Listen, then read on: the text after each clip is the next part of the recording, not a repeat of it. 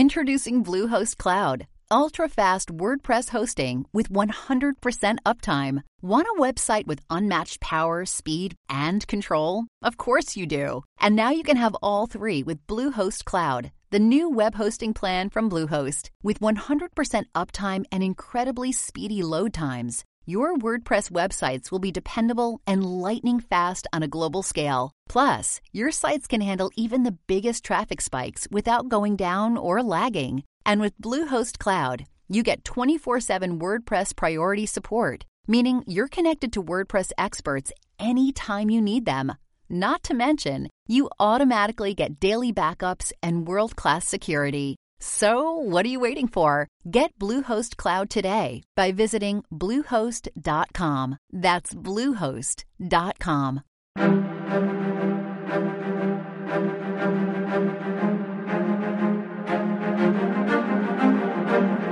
Hello, and thank you for listening to A History of World War II podcast, episode 14, Putting the Pieces into Place. So greetings from Central Virginia. I'm snowed in today, so this podcast is coming out a couple days early, which is always a good thing. And this is a spoiler alert. This is not the episode where Germany invades Poland and the war in Europe begins. I was hoping I could get it done this time, but there was just way too much diplomatic action going on this summer of 1939 to get to it. And I don't want to skip anything because if I skip it, all the important stuff, then there's no point in doing the podcast. But next time, I promise, will be the beginning of the war, because this podcast will take us up to August 26th, 1939. And again, I wanted to apologize for the technical difficulties that I had for those couple of weeks when the podcast and the website disappeared. That's all taken care of. Everything's back except for the art cover on iTunes, which I'm still trying to work on. So if any of you know iTunes, iWeb, MobileMe pretty well, just give me an email, ray42harris@yahoo.com. Maybe you can help me out. But again, the website is worldwar2podcast.net. That will never change. So I'm going to be adding some things to the website. I'm going to be adding a timeline and some other things as well. So keep an eye on that. And also, when I had the technical difficulties, I lost all the reviews, and I'm really sorry about that. I had a lot of them, and I really enjoyed them, and they motivated me to keep moving, keep going forward. So if any of you wanted to go back and repost those, I would really appreciate it. Obviously, you don't have to. I'm going to keep this going, but it really does help me at times when I want to sit and watch a Christmas rerun or something like that. So if you wanted to repost a review, I would really appreciate it. And it's not an ego thing. I mean, it really does help me. Some of you had really good suggestions pointing out things that I was doing wrong that I didn't see. So if you want to, great. If not, don't worry about it. We will certainly continue on with the podcast. On October 24th, 1938, less than a month after the Munich Agreement was signed, Foreign Minister Ribbentrop hosted Józef Lipski, the Polish ambassador to Germany, in Berchtesgaden. It's on the southern border of Germany, touching Austria. That's where Hitler had his mountain retreat, Eagle's Nest. And then there'll be a map on the website. Now, recently, Poland, along with Germany, had just stripped some land from the Czech territory. And Germany and Poland had a 10-year non-aggression pact. So, of course, when Lipski goes to meet Ribbentrop, he's going to assume that everything is okay. But, of course, that's what Hitler wanted him to think. The talk was friendly, but by most accounts, talking to Ribbentrop for 3 hours, because their luncheon lasted 3 hours, was painful. Ribbentrop was known to be arrogant and stupid all at the same time, so that must have been very trying for Lipski. But Ribbentrop got right down to business, and he said it was time for there to be a settlement between Germany and Poland over Danzig. And there'll be maps on their website and on the podcast. But for now, just picture Germany's northeastern border. Then next to it, the Polish corridor that they got after World War I. Right next to that, Danzig. It's a free city, an open city. And to the east of that is East Prussia, which belongs to Germany. So Danzig is kind of in between all that. And they want it back now. But just keep in mind that Hitler wants it back only as an excuse to start a war with Poland. He's going to make outrageous demands. They're going to say no. He's going to have his cause, and he'll go on from there. And you'll notice throughout this podcast that Hitler doesn't take a piece of territory digest it, move on to the next one, because he knows he'll very quickly get a reputation for being land grabber. So that's why he's moving on all these different fronts at the same time, and they'll kind of fall into place pretty quickly because he had been preparing them kind of all at the same time or very close to each other. So he knows what he's doing when he goes for a lot of territories within a short space of time. So Germany lost Danzig after World War I, and it was made a free city, an open city, and it was guaranteed by the League of Nations. It was Woodrow Wilson's 13-point out of his 14-point plan. And Poland was to get access to the sea, to trade, because that's how countries survive. Now, Danzig had been bouncing back and forth between being a free city and a Prussian occupation since 1793, so the Germans have some claim on their side. Poland used the port at Danzig, but Danzig did have its own constitution. It was an open city. Now, there was a slight majority of Germans there, so the area was never going to become a part of Poland like the Polish had wished for, because the Germans weren't going to allow that. So Ribbentrop told the ambassador Germany wanted it back, and they wanted a supermotor highway and a double-track railroad connecting Danzig to Germany proper. Of course, the land that would have the road on it and have the railroad on it would have to have extraterritorial rights for Germany. Also, Germany wanted Poland to join the Anti-Comintern Pact, which they thought was actually possible because Poland hates Russia, Russia hates Poland. They have a lot of history and a lot of wars. In fact, the last war was in 1920 when Poland was able to strip away about 120 miles. They were able to move their border within Russia 120 miles in the last war. So Russia's still upset about that. And Ribbentrop said, if you go along with this, we'll double the non-aggression pact from 10 years to 20 years. So Ribbentrop wanted Lipski to tell his boss, the foreign minister Beck of Poland. He said, tell him this orally. Don't write anything down because we don't want anybody to find out about this unless we can agree to it. Lipski was pretty honest with him. He said, look, I doubt very much they'll go along with this, but I'll tell them because it's my job. So I'll relay your message. But before he left, he said, well, if I remember correctly, Hitler twice said on November 1937 and January 1938 that Germany would not seek to change the status of Danzig. And now here's Ribbentrop trying to do that very thing. So Ribbentrop says, well, yeah, I know, but just take this request to your boss and please think it over. So Lipski gets back to Beck within days, and he has his answer, which of course is no. But Ribbentrop purposefully made himself hard to reach once Lipski came back because he really wanted them to think about it. Again, Hitler was willing to fight for it, but he was hoping to get it bloodlessly, just like he'd gotten all the other territory before. So finally, Lipski is able to meet Ribbentrop on November 19th, 1938, and the answer was no. Lipski told him that any change with Danzig would lead to a conflict between Germany and Poland, and he didn't want to see that. So the answer was no. But Poland had to offer Nazi Germany something. You didn't just say no to Nazi Germany and walk away. So in the interest of trying to keep the conversation going, Lipski says, how about a Polish and German guarantee to protect Danzig that will replace the promise by the League of Nations? Ribbentrop sees this is one more step in making the League of Nations weak, so he says he'll take it to his leader. But when the meeting was over, Ribbentrop says to him he's very sad at the response, and Poland should review their request again. So he's really trying to put the pressure on him. Of course, Hitler had a different response. On November 24th, he told his high command that on October 21st, 1938, I told you to be ready to take the rest of Czechoslovakia. I told you to get ready to invade the Memel district. And I also want you to be able to defend Germany's borders. But I also want to add one more thing, and I want you to prepare for us to occupy Danzig. Not a war with Poland, but just to rush in there real quick. And maybe we can do all this at once. And when everybody wakes up, it's a done deal, and they won't be able to stop us. The Navy will support you, and when you take Danzig, they'll support you by sea. And he wanted a report ready by January 10th, 1939. Hitler believed that he could still get Danzig without a war. The local Germans who were in charge there were under his control. They were Nazis. And he was sure he could get them to create a chaos which would allow him to intervene to protect German lives like we've seen so many times before. But then Hitler got preoccupied with Slovakia because he thought he would be occupying it or invading it, and he had to go through the hassle of Munich, and then he had a committee who had to deal with the disputed areas, and then he wanted to divide Czechoslovakia to make it easier to conquer the two. So when Hitler receives the Polish Foreign Minister Beck on January 5th of 1939, he wasn't ready to deal with him like he had dealt with Schuschnigg when he pushed him around and threatened him and intimidated him. Because in January, he still hadn't met with Hacha and Monsignor Tiso yet.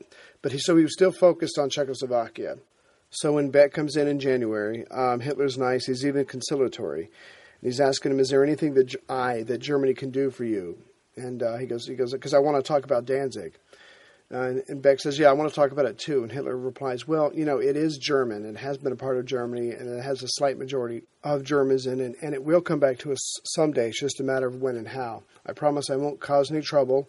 I won't just try to go in there and occupy it, but we should get together. And if we can think along new lines, if we can think outside the box, I'm sure we could come up with some solution. And then Hitler pointed out to Beck the great advantage of having Nazi Germany as a neighbor. He said, Germany is very strong. We can protect you. No one will mess with you, if we can come to an understanding, and I'll be there for you if you ever need anything. So the meeting ends, and the next day Beck is talking to Ribbentrop, and he says, I really don't see what Poland's getting out of this, but I'll think it over some more. And so again, the next day after that, Beck goes back to Ribbentrop, and he goes, you know what, I've thought about it, but the answer is still no. It's just way too much. Now, Beck is as pro-German as any Polish officer is going to get. He hated Russia, like most of the Polish. He hated France, so he was open to Germany. But still, it would be just giving away too much. He'd been in charge of foreign policy for a couple of years now, and he'd spent his time coming closer to Germany, moving away from France and Britain. But any change in Danzig was a deal breaker for the Polish. Now, after World War I, Poland had a really hard time. They had wars with their neighbors, they had no modern experience of ruling themselves, and they had economic and farming problems. In 1926, Marshal Pilsudski had marched on Warsaw and had gradually set up a dictatorship. He died in 1935, but right before he died, January 1934, he had signed the non-aggression pact with Hitler. After he died, Poland was ruled by a small group of his colonels, and the head guy was Marshal Smigly Rides. I'm sure I'm saying that wrong. So here was Poland with two larger neighbors, and Poland had upset both. So Poland saying no to Hitler over Danzig, and they had a war with Russia in 1920, again, where they were able to push the border 150 miles further into Russia. So both countries hate Poland, and they want to see it destroyed. So for the last couple of years, Hitler had been trying to get good relations with Poland. And again, most Germans were mad at him for this, but hey, he was the dictator. He could do what he wanted. But his returns more than justified his upsetting his people. It allowed him to separate Poland from the League of Nations. He was able to secure his eastern border so he could reoccupy the Rhineland. And Poland was neutral when he took Austria. And then Poland actually helped him with Czechoslovakia. So it's fair to say that Poland wasn't looking at the big picture here. On January 30th, 1939, Hitler gave his anniversary speech in the Reichstag, like he always did, and he talked about his friendship with Poland, and he was saying it was one of the reassuring factors in political life in Europe. But again, that was all a lie, because 4 days earlier, Ribbentrop was in Warsaw, and again, he brought up the Danzig question. So Beck is starting to squirm here a little bit, but again, he told Ribbentrop no to Danzig, no to the corridor, no roads or railroads. No, we're not going to sign the anti-Comintern pact. And then Beck, after Ribbentrop leaves, Beck sits back in his chair and he realizes that maybe cutting ties with the League of Nations, pulling away from France and Britain wasn't such a good idea. So Beck got himself invited to London to talk to some people. And then after that, maybe he could just come up with an excuse to swing by Paris and talk to them as well. So it's a little too late, but he's going to try. So remember, we've gone back in time a little bit, and so Foreign Minister Beck and the Polish colonels who were in charge are becoming even more nervous, because on March 15th, the Czech state fell to the Germans, and then on March 16th, Slovakia fell. So they see what's coming. Germany now touched Poland on three sides, which is an untenable military situation. You can't defend against something like that. And on the fourth side, they touched their hated enemy, Russia. But then a reprieve seems to come to Poland on March 21st, 1939. It was a very busy day for foreign relations all over Europe. The president of France, with his foreign minister Bonnet, they visit Chamberlain right after Chamberlain gives his March 17th speech about saying, yeah, Hitler lied to me about his demands, he lied to me about everything. So Chamberlain proposes to the French that Britain, France, Poland, and Russia should meet right away to discuss ways to stop further German aggression. Which is ironic because 3 days before, the foreign minister of Russia, Litvinov, had said, like he said a year ago when Austria fell, that we should get together. Plus, we can invite Romania or Turkey to get together if they feel threatened as well. But for Chamberlain, this idea was just a bit too much. For now, he thought the four powers would be enough. But even then, he had no confidence in Russia's ability to keep their word or to fight offensively. So he submitted his ideas to the Pole government on the same day, March 21st, by the British ambassador in Poland. But Poland right away said they were not happy about Russia being on that list. So this list of countries to help fight against Germany is being whittled down quickly. First Romania and Turkey, and now Poland doesn't want Russia part of this. In Germany, on the 21st as well, Ribbentrop had invited Lipski to come and see him again. Lipski noted later that this time Ribbentrop wasn't even pretending to be nice or to be cordial or understanding. He was an aggressive bully. Ribbentrop had told him that the Fuhrer was amazed at Poland's attitude. Germany wanted a satisfactory answer to her demands of Danzig. They wanted the railway, they wanted the road, and they wanted the extraterritorial rights. And this had to happen if they wanted to keep a relationship with Germany. Poland can't stand between Germany and Russia. You can't upset both neighbors and expect to survive. You have to give us something and we'll help you. And that Hitler still wanted Poland to sign the Anti-Comintern Pact, which Hitler's going to regret later when he's trying to deal with Russia. So Ribbentrop ends this by saying that Hitler wants to see you in Berlin soon. So obviously Lipski is sweating bullets, and so he tries to change the subject. He asks Ribbentrop what was the situation between Germany and Lithuania about the Memel district. Ribbentrop said that he had just told the foreign minister of Lithuania that Germany wanted a solution to that as well. In fact, Ribbentrop had met the Lithuanian foreign minister, Urbas, the day before, and he told him that Germany wanted Memel district back, or Hitler would act with lightning speed, and don't think that anyone can or will help you. Ribbentrop then told all the employees of the foreign offices all over the world that if France or Britain says anything, just to say, aren't you tired of meddling in Germany's affairs? Just don't worry about it. Just stay out of it. Since December of 1938, the SS had been organizing the Germans in the Memel district like they had in Austria and the Sudetenland, demanding to be having more autonomy and to make a lot of trouble. And on the previous episode, we saw that Hitler had ordered the army to be ready to take the Memel district when he took the rest of the Rump Czech state, but it hadn't worked out that way, so he had never launched that order. So he decided now that Memel district was to be taken by sea. He had drawn up plans called the Transport Exercise Stettin. So Hitler and Admiral Raeder left the German coast on March 22nd on the pocket battleship Deutschland. And remember, this was 1 week after Hitler had entered Prague when the Czech state was occupied. And on the day before that, March 21st, 1939, Weizsäcker, Ribbentrop's number 2 man, had told the Lithuanian government time was running out and Hitler's patience was running out too, and to have someone in Berlin tomorrow to sign the document giving the Memel district back to Germany. The Lithuanians did what they were told. They stalled a little bit to save some pride, but they pretty much gave in. And it wasn't until 1:30 a.m. on March 23rd that the document was signed. But, of course, Hitler needed to know this because he was on the ship heading towards the district, and he needed to know should he go in shooting or not. But, of course, the Lithuanian government signs the document, and once again, on 2:30 in the afternoon on March 23rd, Hitler enters a newly occupied city, being cheered by the liberated Germans. It was another bloodless conquest. So far it's the Rhineland is reoccupied, Austria, the Sudetenland, the Czech state, Slovakia, and now the Memel district. And, of course, the last three came within days of each other. He didn't know this, but this would be his last conquest without war. So the next day, March 24th, Poland knows they're next, just like everybody else. So they start calling up their reservists. So Admiral Canaris, who's chief of the Abwehr, the German military intelligence, lets Hitler know that Poland is starting to mobilize, and they call up some of their ships, and they start calling up troops around the Danzig area. So the next day, Hitler's in Berlin. He's not sure what to do with Poland. They've already had a head start in calling up their men. He can't intimidate them like he's done the countries that have fallen before. So Hitler's feverish mind is working. He's trying to come up with a way to put a new spin on the ways that worked so far to get countries, but he's really not sure what to do yet, and it bothers him. Lipski is due back in Berlin on March 26th to see Hitler, but Hitler's not ready to see him. So Hitler leaves town, and he tells Ribbentrop to handle it. But Hitler lets Ribbentrop know that he's not ready to use force against Poland yet. That would only push Poland closer to Britain, and he doesn't need that. So now Hitler is toying with the idea that since Poland would never give Danzig to Germany, what if Germany was to just take it? Wouldn't that in some weird way just make it easier for Poland if he just take it? There would be no reason to call up Britain. It would all be done and it would all be over with before anybody could do anything. But again, his thinking's all over the place. So his ability to read his enemies wasn't quite working with the Polish colonels. But so for now, he's just decided to keep the pressure on the Poles about Danzig. Maybe a quick knockout blow, but for right now, he just needed to think about it some more. So Ribbentrop met Lipski on March 26th. And Lipski had an answer for the German demands.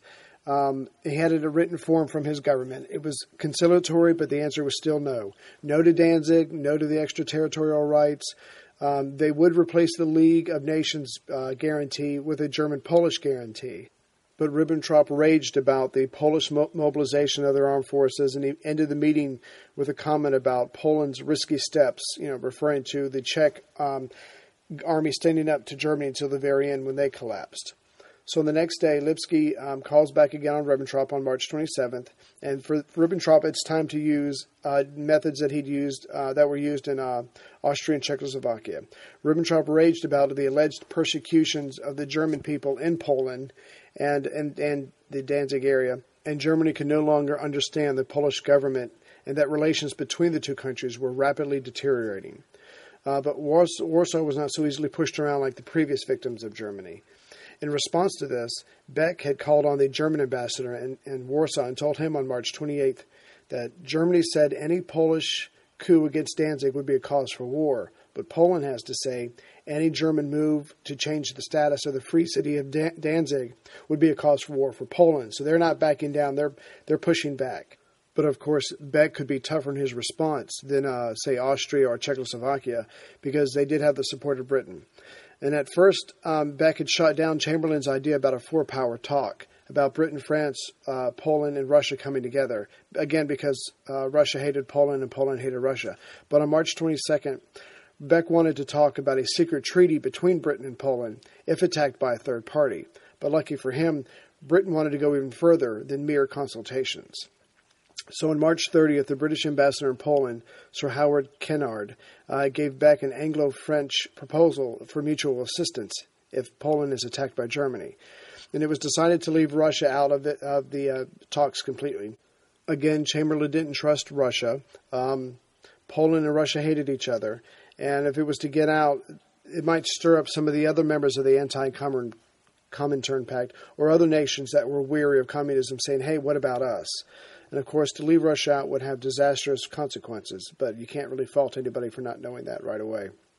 This podcast could not exist without the help of sponsors like Yahoo Finance.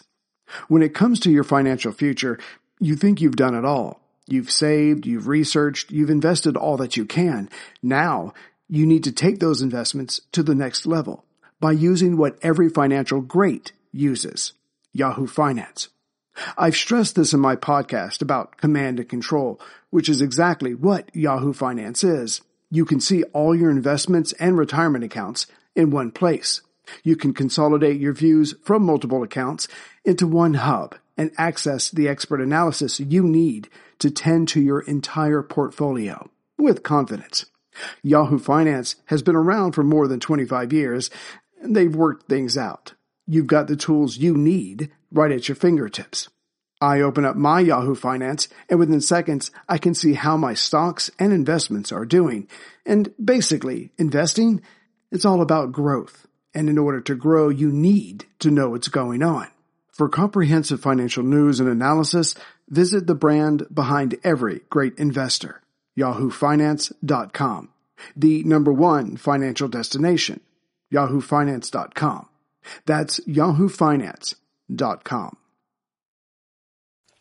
Poland did not sign the document right away, but Chamberlain asked and received Beck's permission to say that an interim unilateral British guarantee of Poland's independence was agreed on.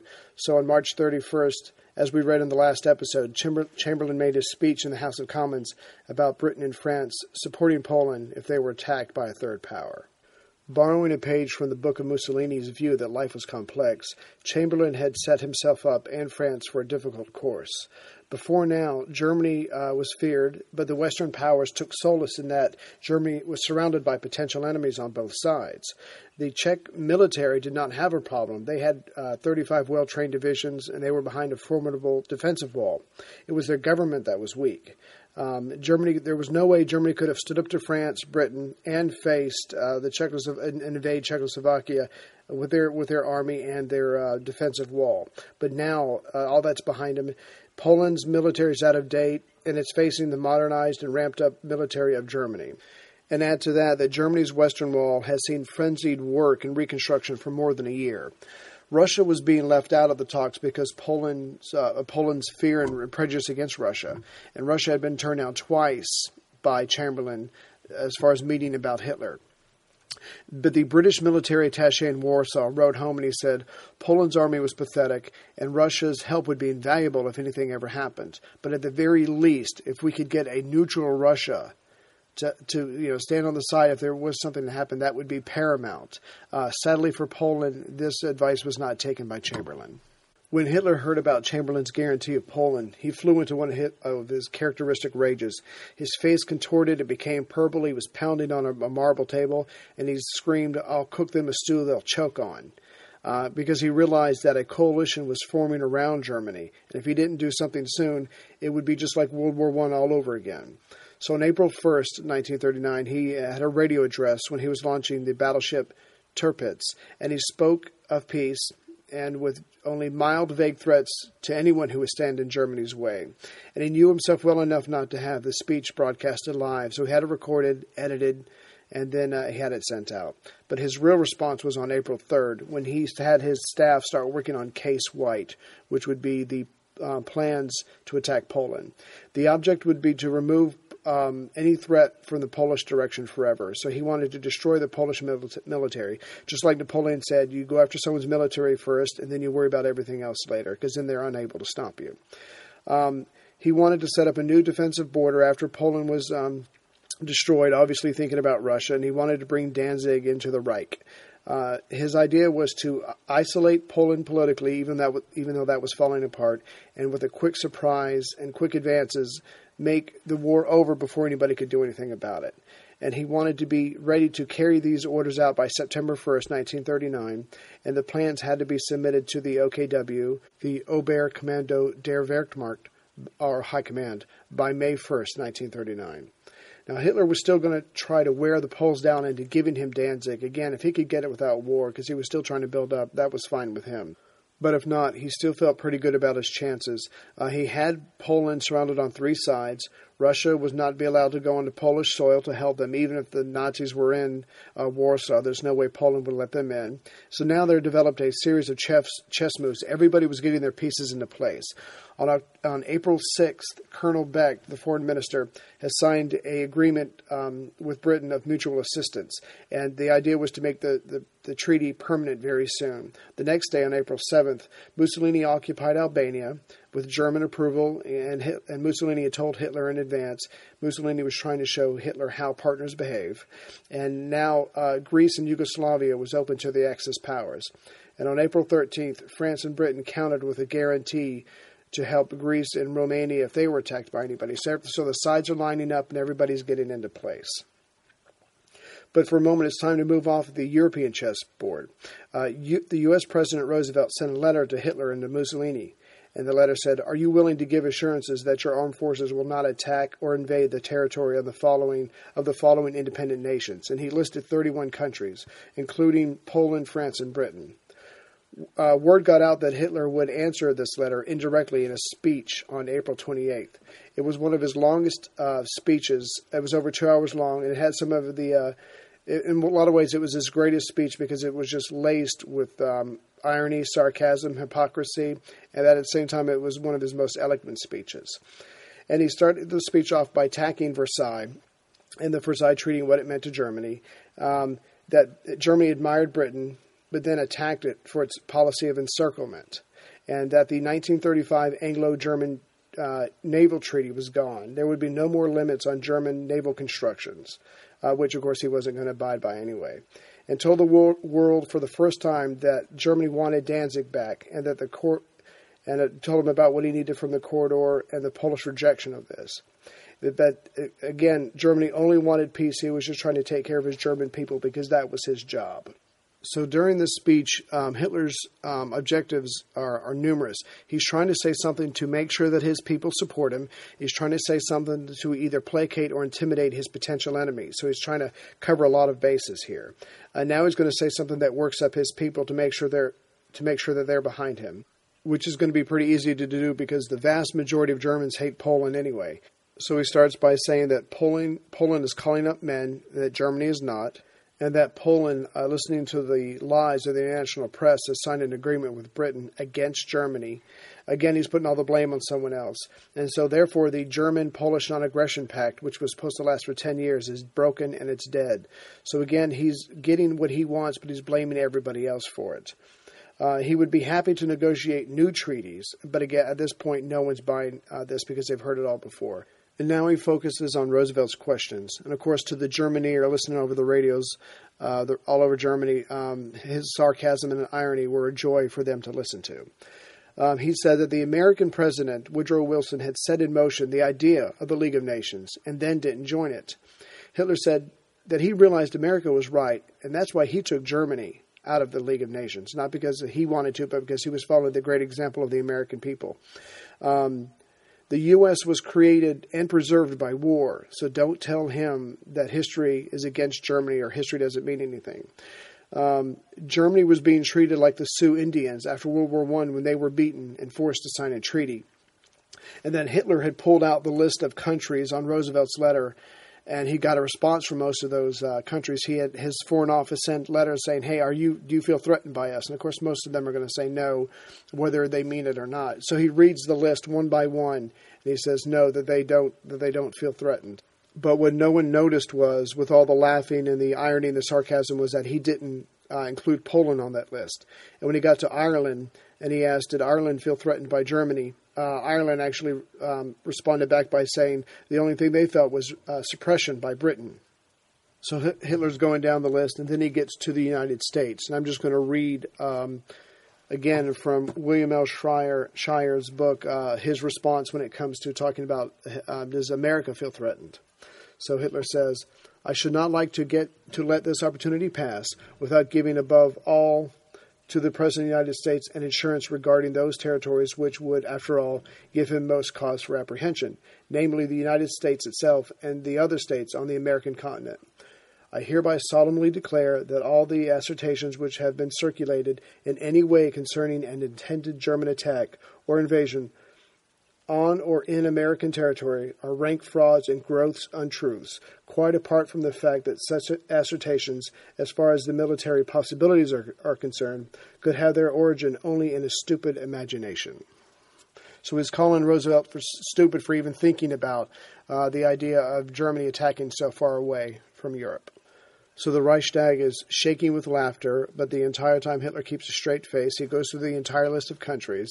But then he stopped. After he gets done, he brags about all he'd done to save Germany. But through it all, he never answered the question about Poland. So that was April 28th. And on May 5th, Foreign Minister Beck of Poland responded to Hitler's speech with his own speech that was much shorter and sincere. And his speech was, it is clear that negotiations in which one state formulates demands and that the other is obliged to accept those demands unaltered are not negotiations. So again, Poland is not backing down at all. Now, Hitler left Russia completely out of his speech, and he did that for a reason. Hitler had an extreme fear and hatred of communism, and so, of course, the Nazi government did as well. But again, he was still keeping his options open, so that's why he didn't mock or attack the Soviet Union or Stalin. So the dispassionate chess player in Hitler is not gone completely. So since the end of October of 1938, Hitler had told his ambassador in Moscow, Count von der Schulenburg, to warm up dialogue with Russia. And Schulenburg makes his intentions known that he would like to talk to people and see if they can get negotiations going again, maybe get some trade, try to thaw out the relations between the two. So the first move that Schulenburg needs to make is to try to improve trade between the two countries. Because if you've got trade, you've got discussions, you've got dialogue, things normally get better, and that would be a good first step. So in late December, there was high-level economic discussions between the two countries, and the plan worked. In the early part of 1939, the Soviet ambassador Alexei Merkulov in Berlin told Hitler that Russia wanted to begin new German-Soviet economic relations, but by February the talks were breaking down. Germany simply didn't have the materials Russia needed for trade, for the raw materials that Russia had that Germany needed. But there was some payoff. Stalin gave a speech in March of 1939 saying that the democratic countries were weaker and that they had given up on the idea of collective security, so Russia had to think along different lines to defend itself. But the main point of the speech was that to Stalin, it looked like Britain and France was pushing Germany eastward towards Russia, hoping the two countries would fight and weaken each other. Berlin, of course, noticed this, and they were open. Stalin was beginning to be open to an idea, but he preferred the time-tested method of encirclement of your enemy. So, as stated earlier, when the Czech state fell on March 15th, Stalin wanted a six-power conference with the idea of stopping Hitler. And, of course, Chamberlain turned him down. He said it was premature. And then 2 days later, Berlin learned that Poland or Romania had not asked Russia for help because they didn't think they were in danger. And, of course, a few days later on March 31st, when Chamberlain gave Poland a unilateral guarantee to protect it from Germany, this proved to Stalin that there was no way Britain was going to sign anything with Russia. On April 16th, 1939, Goering was in Italy talking to Mussolini, and he brought up the idea of Germany having a rapprochement with Russia. It would be good for Germany in dealing with Poland, and it would be good for Italy because they clearly weren't ready for war. They agreed that Goering should talk to Hitler instead of Mussolini because Goering had more influence over Hitler when it came to foreign policy matters, which again shows Mussolini what his place is. Now again, on the same day, April 16th, the British ambassador in Moscow had heard from the foreign minister Litvinov, who proposed a triple pact of mutual assistance between Britain, France, and the Soviet Union. Poland could join if they wanted to. This was Russia's idea of a compromise, allowing Poland in or out, whatever it felt comfortable with. Also, any other nations could join if they wanted to as well. The more the merrier. But again, these Soviet proposals caused irritation in London and Paris. They just didn't want anything to do with Stalin. They didn't trust him. They didn't think much of the Soviet military. But Stalin is cagey. He doesn't wait for a response. On the next day, April 17th, the Soviet ambassador Merkulov is in Berlin, and he calls on Ribbentrop's number 2 man, Weizsäcker. So they had a short but a very important meeting. Merkulov says, look, Russia and Italy are very different politically, but we have trade, so couldn't the Soviet Union and Germany do the same? Merkulov and, of course, Weizsäcker says, yes, that would be wonderful. So Merkulov said he would go to Moscow soon, and he would talk to Stalin. He'd let him know. And, of course, he did, and change came very quickly after that. The foreign minister, Litvinov, was let go and replaced by Molotov, who you'll hear a lot about in the rest of this narrative. Litvinov wanted treaties with the Western powers. He believed in collective security, and he believed in the League of Nations, and he was a Jew. Molotov was an intimate friend of Stalin's. He was a realist, and he was not a Jew. So obviously the Russians are making changes so they can negotiate better with the Germans. So a week after this very decisive move by Stalin, the British government finally gets back to Russia's proposals, which they gave to them on April 16th, and they finally got back to them on May 8th, and they were rejected. So the Soviet Union knows that there's going to be no treaty with them to save Poland. So Stalin's like, okay, well, Poland's about to be lost, but I have to think about Russia now. So the Russo-German dialogue increases and warms over the next couple of months. By mid-April 1939, Italy is getting very nervous about the idea of Germany attacking Poland. Italy knows it's nowhere ready for war. So Italy needs to tell Germany this. So Mussolini sends Ciano, his foreign minister and son-in-law, to see Ribbentrop on May 6th. So Ciano comes right out and says, Italy won't be ready to wage war for 3 years. But much to his surprise, Ribbentrop agrees. Ribbentrop is friendly. He's relaxed. He says, don't worry about it. We'll figure something out. They both agreed to improve Axis-Soviet Union relations. And so then after this, Ciano gets on the phone and he tells Mussolini how the meeting went. And because Mussolini thinks he's safe for 3 years, he wants to announce the Pact of Steel signed between the two, the military alliance. So Ribbentrop asks Hitler, and Hitler says yes. An announcement was made. Like Hitler, Mussolini was losing his ability to see his own national interests with clarity. So the Pact of Steel was signed on May 22nd, 1939, and the pact said if one of them became involved in a war, the other would intervene with all possible power, and there would be no separate peace. So Hitler has a meeting with his top brass, like he did in November of 1937 when he said it was time for war, I've gone as far as I can politically, and that's when one of the generals resigned and they were starting to plot against him. This meeting was on May 23rd, 1939. He said that further success could not come without bloodshed and war. And at the meeting was Goering, Grand Admiral Raeder, General Braudisch, General Halder, and General Keitel, and the Air Force and Naval personnel. No record was made of this meeting, but the Führer's adjutant, Lieutenant Colonel Schmidt, took notes, and his notes survived the war. Hitler said, Poland is the next country to fall to the Reich, and it's not over Danzig. That's only an excuse. We just want them because we need the space, and they're our enemy, and it's time to take them out. We also need sources of labor, so already they're starting to think about slave labor. So they have to come up with a plan to attack Poland and when they can attack. They're going to try and separate it from Britain and from France. He'll work on that, and the militaries to work on the plans. And if it's possible, we're going to try to get the Soviet Union to be made disinterested in Poland. That's something they're going to work on as well. And of course, there's no way Great Britain's going to go along with this, so they are now the enemy, and they must be destroyed. To fight Britain, they need the land from the Dutch and the Belgians for the air bases so they can attack Britain. So let's make the border in their countries and not in ours. So when we have to fight them in France, their country is destroyed and not ours. So once war starts, there's no right, there's no wrong, there's no rules, there's no mercy. It's just survival. And that is how Hitler is going to fight this war. So the meeting's going on, and it's clear to everybody that Hitler is obsessed with Britain. He's insecure, and he's jealous of everything they've been able to achieve. So he acknowledges that the British soldier is tough. They're a gifted organizer. They have courage. The country's rich. They have a strong sea power and a tough air force. And they can't defeat Britain directly, but they don't have to. They have to come up with conditions for it to capitulate. If they take the ports in Europe, if they take out France, if they use their air force, and they build up their navy, they can blockade Britain, and they can starve her out, and she'll give up. She'll have to come to some kind of understanding. So for Hitler, it's important that Italy and Japan not know their objectives, not know their plans. Because, again, Mussolini thinks he's got 2 or 3 years, and Hitler's not going to give him that long.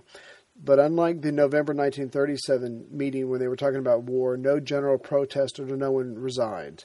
And Case White was to be worked out by May 7th, 1939, by von Rundstedt and von Manstein, and the Navy was to be ready with their plans to support the Army by May 16th. So war preparations are well underway, and the Third Reich had jumped from 7 divisions to 51 divisions just in 4 years. So we're talking roughly 800,000 men. It depends on the division, whether it's mechanized, that kind of thing. But still, that's a pretty impressive increase. And it had 4 light divisions, which was like a modern battle cavalry, which no one else had, and they would use that to good effect. And they had about 5 heavy armor divisions. The Navy went from practically nothing to some very impressive numbers and variety. Of course, not along the lines of the British Navy, but still very impressive. And the Luftwaffe, which went from literally nothing to a force of about 21 squadrons, totaling about 260,000 men. So the war production was already larger than what Germany had in World War I. But again, as impressive as all this is, the numbers are still limited, so it's best to keep your number of enemies that you're fighting at one time as low as possible, and that's what Hitler's going to work on. Now, on May 19th, there was a debate in the House of Commons, and Chamberlain was wearily trying to explain to everyone that there was a wall in his head as far as negotiating with the Soviet Union. He just could not trust them, he didn't like them, and he didn't want to get close to them. But he was trying to say this very nicely. And of course, Churchill replied that you can't win a war against Germany without 2 fronts, and you can't have an effective Eastern Front without Russia. It just didn't happen. So Chamberlain finally gave in to criticism and told the British ambassador in Moscow to begin discussing a treaty of mutual assistance. He was going to finally give in. He wasn't into it, but he was going to try it. And of course, there was no real sense of urgency or enthusiasm, but at least go through the motions. But now, of course, it's May 1938, so it's probably too late. And on the last day of May, Molotov gave his first speech in his new position as foreign minister. And he criticized the Western powers for their unwillingness to make a treaty with Russia, and that the Soviet Union would not stop trying to make an economic deal or have economic relations with Germany. So Hitler's all over the place. On one minute, he's convinced that Britain and Russia are about to sign a treaty any moment if he didn't intervene. And then the next minute, he decided to let things go along their natural course because things were getting better between the two countries diplomatically and to let things evolve naturally. But because he had set the deadline to attack Poland on September 1st to get in before the autumn rains came, he couldn't wait for the natural progress that diplomatic talks go. But Germany had several problems to get through in dealing with the Soviet Union. Italy and Japan were not happy with Germany about their rapprochement with the USSR. Mussolini had been pushing Hitler to make some kind of non-aggression pact with the USSR only because he needed more time to get ready. But by late June, the Soviets were still keeping Germany at arm's length because they thought that Germany was using the economic treaties as bait to get what they really wanted, which was political and military treaties, which of course was the truth. And Hitler could not read Molotov or Stalin. Stalin is going to turn out as going to be one of the great negotiators of this entire story, and he's just looking 10 moves ahead, and he really gets what he wants. He gets it from Churchill, he gets it from Roosevelt, and he's going to get it from Hitler as well, and he knows how to play the game. But Britain is having their own troubles. The Anglo-Franco-Soviet relations were at an impasse because they couldn't agree on anything, and they couldn't agree on inviting Poland or Romania and the Baltic states into the agreement. Molotov suggested that if Great Britain sent its foreign minister to Russia in early June, they could work through this because he would have the authority to work through all the clutter. But Lord Halifax literally declined to go. He said he was just too busy, whatever that means. And honestly, Chamberlain did not push him to go. So they sent a subordinate instead. He was qualified, but he was little known, and his name was William Strang. And this choice convinced Stalin that Chamberlain wasn't ready to make any kind of alliance to stop Hitler, at least not with the Soviet Union. So Strang arrived in Moscow on June 14th. And he had 11 meetings with Molotov, but he got nowhere because they weren't going to take him seriously. And on June 29th, Stalin had a member of the Politburo and the President of Foreign Affairs write an article, and it was entitled, "British and French governments do not want a treaty on the basis of equality with the Soviet Union." And a part of this article said that Britain and France were just going through the motions for public consumption, that, again, they had no idea to make a treaty with USSR. And Stalin still believed that the Western powers would make an agreement with Germany, allowing it to keep moving eastward and to evade Soviet Union, to do their fighting for them. Now, Hitler was too distracted in June reviewing the detailed plans of the upcoming invasion to focus on the ebb and flow of diplomatic comings and goings. His plans were being made, studied, revised, and made again. And if anybody asked about calling up the reservists, the answer was to say, there's going to be intensive maneuvers, but that's pretty much all it is. The action would call up 7 million men. Of course, not all of them would be on active military duty, but they would need someone to take care of the prisoners, to occupy land and cities once it was taken, and someone to be in charge of the jails and more concentration camps that would be needed once they invaded Poland. And there were massive meetings with people who would be responsible for all the different aspects of the German military and civilian that would be involved in and after the war with Poland. There was transportations as far as people in charge of railroads, roads, bridges, the tracks, economics, foreign affairs. And at this time, they were starting smuggling arms into Danzig, getting ready. And the SS was training the local defense force, so they'd be ready to help as well. And of course, the Polish government increased custom officials. They had the right to walk around Danzig since it was an open city and check things. So there was a war between the custom officials versus the Germans trying to get arms into the free city. And on August 4th, the Polish government raised the ante. They told the Danzig Germans that they would carry out their inspections while they were armed. And again, they were not going to be pushed around. They were not going to be intimidated. And the diplomatic cables between Poland and Germany got really nasty, and they all but threatened each other with war. On July 18th, a Soviet trade representative met in Berlin with officials from the German Foreign Office. Russia wanted to extend and intensify the German-Soviet economic relations. Diplomacy is like anything else, timing was critical. Both sides now wanted to explore mutual options. Germany wanted to see what they could get with Poland in mind, and Russia wanted to make a deal with the devil because they didn't want to be another victim of Germany. And if Germany attacked all these other countries except for Russia because of a deal that Russia made with them, they'd be happy with that. But Germany was having a hard time negotiating with Russia, because the British were also negotiating with them as well. So Germany was dropping hints, hey, as long as you're talking to them, you're not taking us very seriously, so we'd like it if you would stop talking to them. But of course that wasn't going to happen. Stalin was too shrewd, and he was keeping all his options open. But by July 26th, in a restaurant, Germany made a real approach to Moscow. And it was received well by the Soviet representative, but then things just seemed to fall apart. Britain had finally agreed to have military talks with the Soviet Union about Germany. But the Soviet Union wanted details, and England was trying to stall.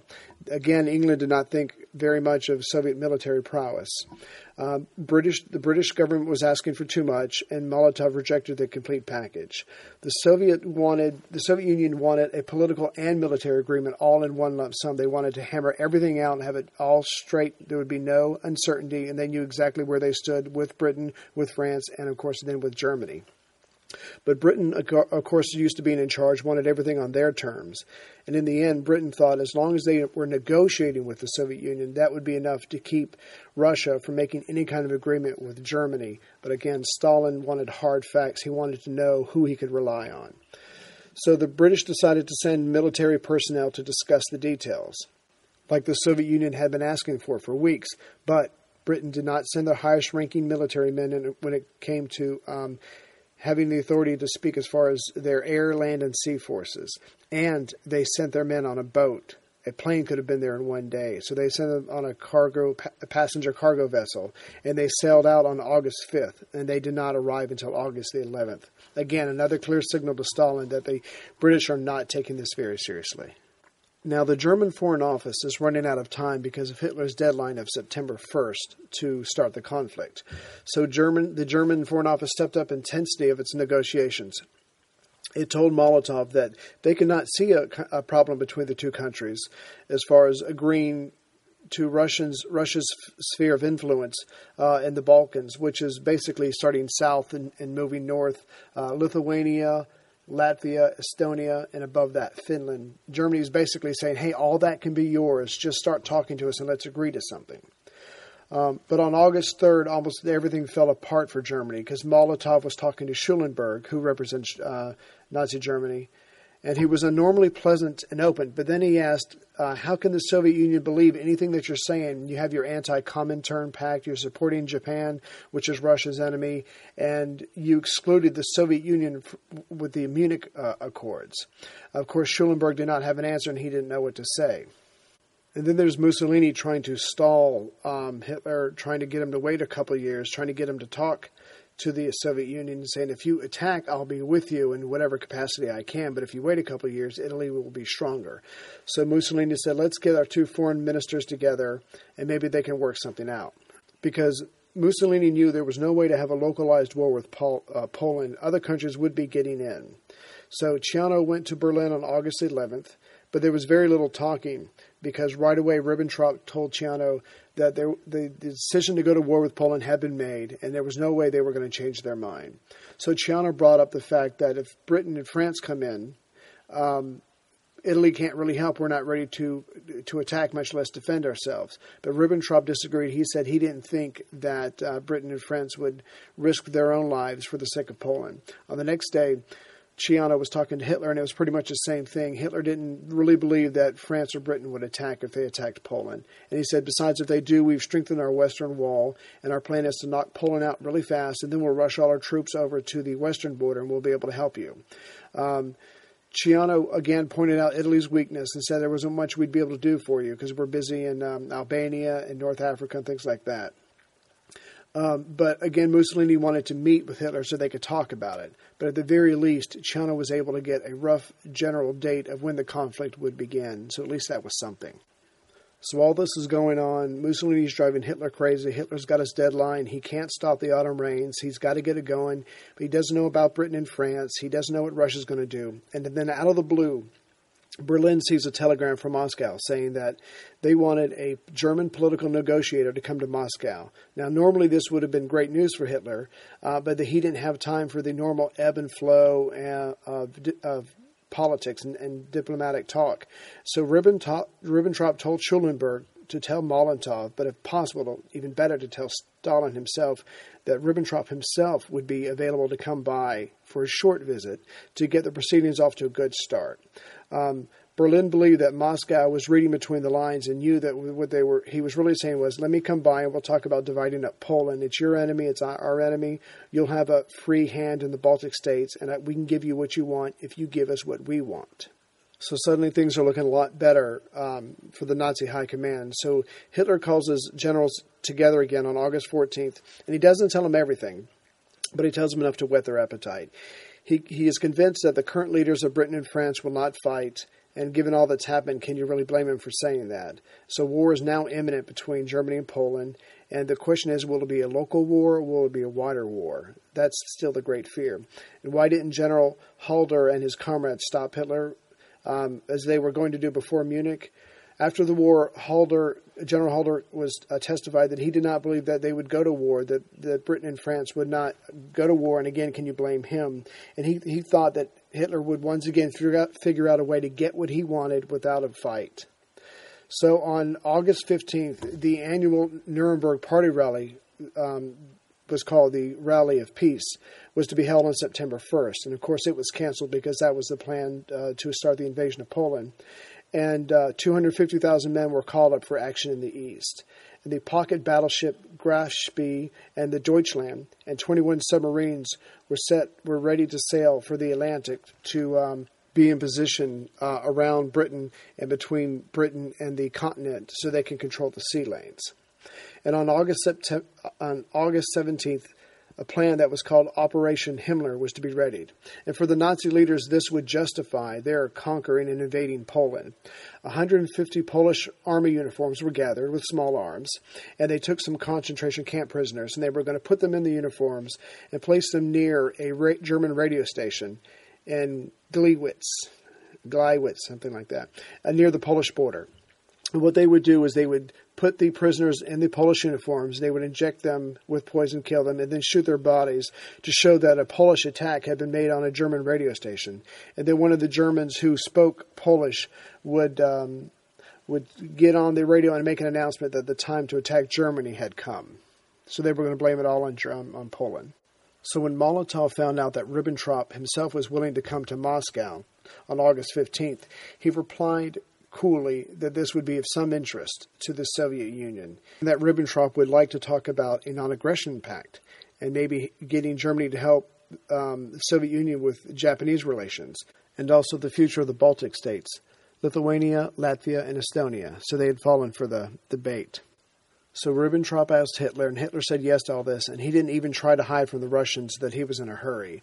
Stalin knew what Hitler wanted, and so he toyed with him. Again, he complained about the previous German aggression and the anti-Comintern pact that Germany had. But Hitler didn't have time for games. He let the Russians know that the German-Polish tension was at such a state that a war could break out at any day, and he wanted to have an understanding between Russia so there would be no misunderstandings and the war could grow wider.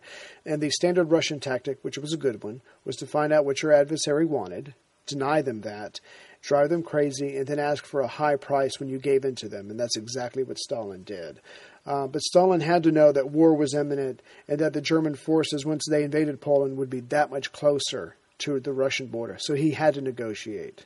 It was just when and what he could get out of it. And finally, Hitler got a break. On August 19th, Schulenburg notified Hitler that Ribbentrop could come on or around August 26th if Germany and Russia could make an announcement about having an economic agreement that day or the next day. So there's finally some good news, but then again, the Russians start toying with the Germans again. Molotov tells Schulenburg, they have a meeting but nothing comes of it. But then the same day, Molotov calls Schulenburg back to his office about 4:30, and he hands him a copy of a non-aggression pact. And he said that Ribbentrop could come on August 26th or 27th. And, of course, the difference between the first meeting and the second meeting was Stalin. He knew he had to come up with something. And the reason was given to Churchill years later in August 1942. Stalin said that if war had broken out, he knew that France could put about 100 divisions into the field, and Britain could probably put about 2 or 4 divisions at first. Russia knew they would have to put about 120 divisions in the field at the beginning of the war right away. So for Stalin, it was all about survival. It was all about the numbers. Russia might not have had the most modern army, and they might not have been well equipped, but he had a lot of men. But still, for Hitler, things were looking good. But again, he had the deadline. He had the autumn rains. He had to move this forward. And so they have a non-aggression pact, but can they get it signed by both parties in time for him to launch his attack? So Hitler has to intervene himself. He has to swallow his pride and his fear, and he sends Stalin a telegram on August 20th, begging Stalin to see his foreign minister as early as possible. And here's Hitler's letter to Stalin. Mr. Stalin, in Moscow. I sincerely welcome the signing of the new German-Soviet commercial agreement as the first step in the reshaping of German-Soviet relations. The conclusion of a non-aggression pact with the Soviet Union means to me the establishment of German policy for a long time. Germany thereby resumes a political course that has been beneficial to both states during bygone centuries. I accept the draft of the non-aggression pact that your foreign minister Molotov handed over, but consider it urgently necessary to clarify the questions connected with it as soon as possible. The substance of the supplementary protocol desired by the Soviet Union can, as I am convinced, be clarified in the shortest possible time if a reasonable German statesman can come to Moscow himself to negotiate. Otherwise, the government of the Reich are not clear as to how the supplementary protocol can be cleared up and settled in a short time. The tension between Germany and Poland has become intolerable. A crisis may arise any day. Germany is determined from now on to look after the interests of the Reich with all means at her disposal. In my opinion, it is desirable, in the view of the intentions of the two states, to enter into a new relationship to each other, not to lose any time. I therefore again propose that you receive my foreign minister on Tuesday, August 22nd, but at the latest on Wednesday, August 23rd. The Reich foreign minister has the fullest powers to draw up and sign the non-aggression pact as well as the protocol. A longer stay by the foreign minister in Moscow than 1 or 2 days at the most is impossible in view of the international situation. I should be glad to receive your early answer. Adolf Hitler. So for the next 24 hours, Hitler is beside himself with nervousness. He can't eat, he can't sleep, but an answer finally comes August 21st, 9:35 p.m., and it reads, To the Chancellor of the German Reich, A. Hitler, I thank you for your letter. I hope that the German-Soviet non-aggression pact will bring about a decided turn for the better in the political relations between our countries. The peoples of our countries need peaceful relations with each other. The assent of the German government to the conclusion of a non-aggression pact provides the foundation for eliminating the political tension and for the establishment of peace and collaboration between our countries. The Soviet government has instructed me to inform you that they agree to Herr von Ribbentrop's arriving in Moscow on August 23rd. J. Stalin. So again, he says yes, but he doesn't say yes on the 22nd. He says yes on the 23rd, driving Hitler crazy, but he's doing it on purpose. So for Hitler, the non-aggression pact is going to be done, and now he can focus on Poland again. He has another military conference on August 22nd, and he says to his generals, there should be no mercy for Poland. This has to be a quick victory. Our job is to destroy the Polish military forces. And then he goes on to say that himself and Mussolini are vital to history now. No one else is even close to them when it comes to their greatness. And again, he doesn't think the West is going to fight. But it's now time to test Germany's military machine. They've gone as far as they can politically. France won't be able to get through the Western Wall, and they have a plan to starve Britain to death. And Russia is now eliminated as an enemy for the short term. If all goes well in Moscow, the date will be set to launch their attack on Poland on August 26th. At this time, the Soviet Union's talk with the West was at a standstill. Under no circumstances would Poland allow any Russian troops onto their soil. And there's no way the Russians can help it. They're not allowed to go into Poland to fight the Germans, while the French and the British are attacking the Western Wall on their side. So they're getting nowhere. So Ribbentrop and a very large staff arrive in Moscow at noon on August 23rd.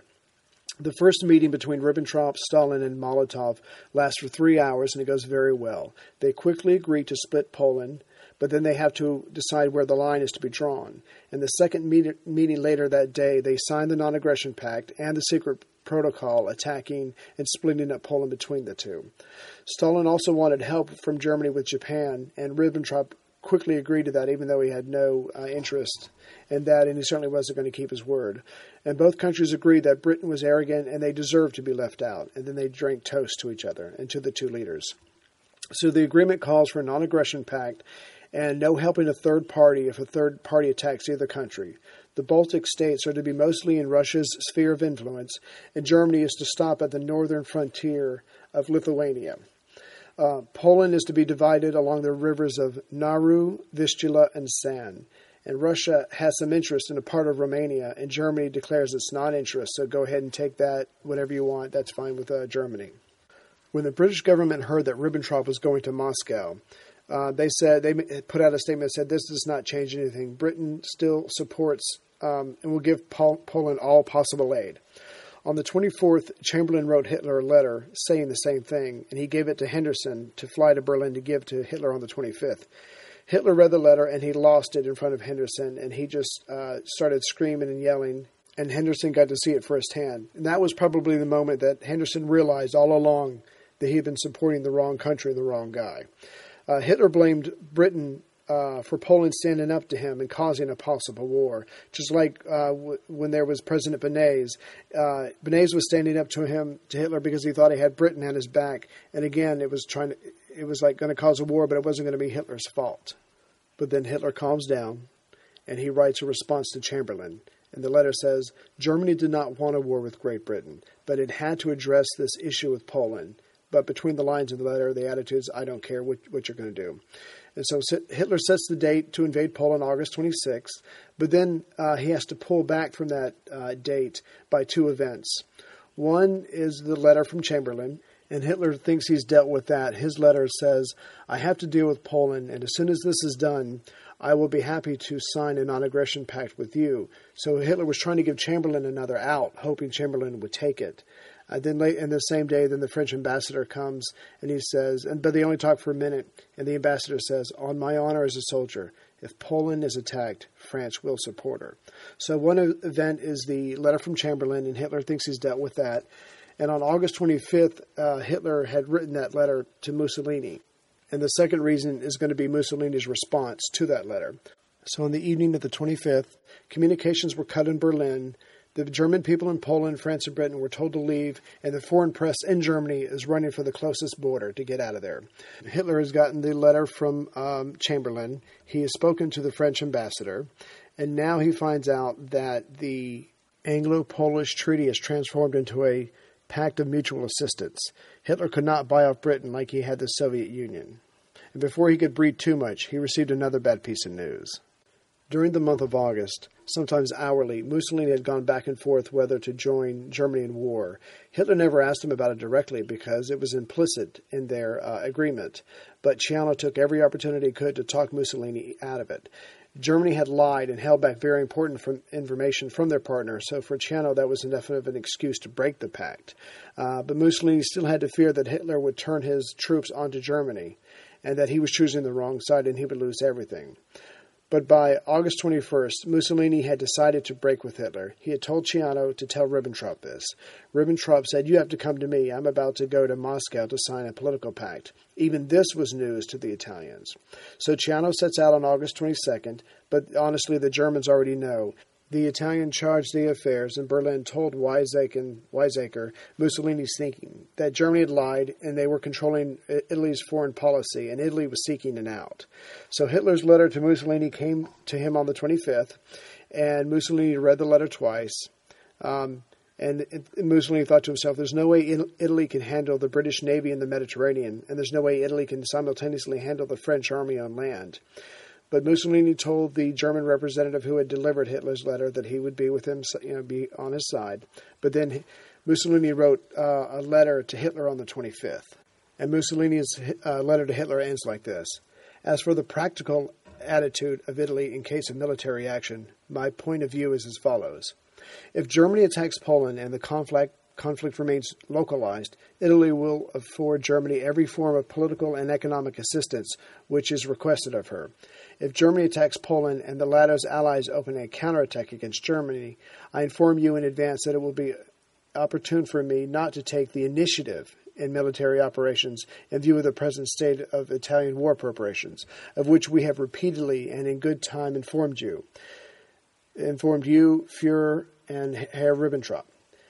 Our intervention can, nonetheless, take place at once if Germany delivers to us immediately the military supplies and the raw materials to resist an attack, which the French and English will predominantly direct against us.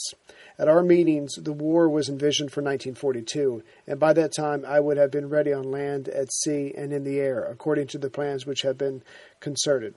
I am furthermore of the opinion that the purely military measures which have already been taken, and other measures to be taken later, will immobilize in Europe and Africa considerable French and British forces. I consider it my bounden duty as a loyal friend to tell you the whole truth and inform you beforehand about the real situation. Not to do so might have unpleasant consequences for us all. This is my view, and since within a short time I must summon the highest governmental bodies, I beg you to let me know yours. So between Chamberlain's letter and Mussolini's letter, Hitler is shaken. And so around 7 p.m. on the 25th, Hitler delays the invasion. The ground troops are to stop where they are, and the Navy is to be on standby, and not to take up their positions around Britain and the sea lanes. But for Hitler, the invasion is only delayed. He told Goering that he needed time for diplomatic maneuvering. He still thought he could eliminate Britain from intervening, and he could take Poland and keep it a localized war. Epilogue. I would like to read a very short passage from another book by C. Brian Kelly called The Best Little Stories from World War II. And this is about the real first battle in Europe as far as World War II. It wasn't September 1st. The war in Europe began with the German invasion of Poland on September 1st, 1939. True, not entirely. The first battle of World War II was fought, in Poland to be sure, 6 days earlier. Moreover, the ultimate commander of the German combat team had fought the little-known Battle of Mosty in Polish Silesia on August 26, 1939, was a displaced admiral of the German Navy, one Wilhelm Franz Canaris. As any history war buff knows, Canaris was the chief of Nazi Germany's Abwehr, or military secret police. With the attack on Poland originally scheduled at 4:15 a.m., August 26, a Saturday, the admiral's Abwehr was supposed to send 16 Kampfflugzeug combat teams into Poland 12 hours ahead of the German armies for a series of raids on Polish communications and transportation facilities, such as telephone lines or bridges. In other cases, the special K teams were to seize and hold certain facilities intact for their own Wehrmacht use. Late on August 25th, the teams were assembled and ready at their jump-off points. Canaris and his staff had done their homework and had followed their orders explicitly. But late on the 25th, an agitated aide from the Chief of Staff's office called to report that Hitler had postponed the invasion because of political developments. "You must do everything humanly possible to halt your combat teams," said the aide. 15 of the K teams were halted in time, but one, headed by Lieutenant Herzner, already irrevocably was on the way. Herzner, striking out from a German base in Zilnia, in Slovakia, had been ordered to seize the railroad station at Mosty and secure the Jablukov Pass in the Beskids. The rail line here ran from Slovakia, past Mosty, and on deeper into Polish Silesia. Following his original orders, Herzner positioned his team and gave the signal to attack. Opening fire at 1 a.m. on August 26th, his K-team overwhelmed the Poles guarding Mosty, capturing the rail station and securing the pass as planned. The Germans then settled down to await the arrival of the entire invading division. When no division appeared after a time, the young German commander approached the Polish colonel he and his K-team had taken prisoner. "What's going on?" Herzner asked. "Weren't the two countries at war?" "I told you they aren't," the Polish officer replied. He suggested that Herzner call his home base on the telephone in the station house and find out the facts. Herzner did and was told to return to Zilnia immediately. The war had not started after all. It was a ludicrous situation, but no joke. In the war that did start 6 days later, Hersner was among the millions of casualties. So was Poland, which collapsed in just 27 days of assault by the new German Blitzkrieg.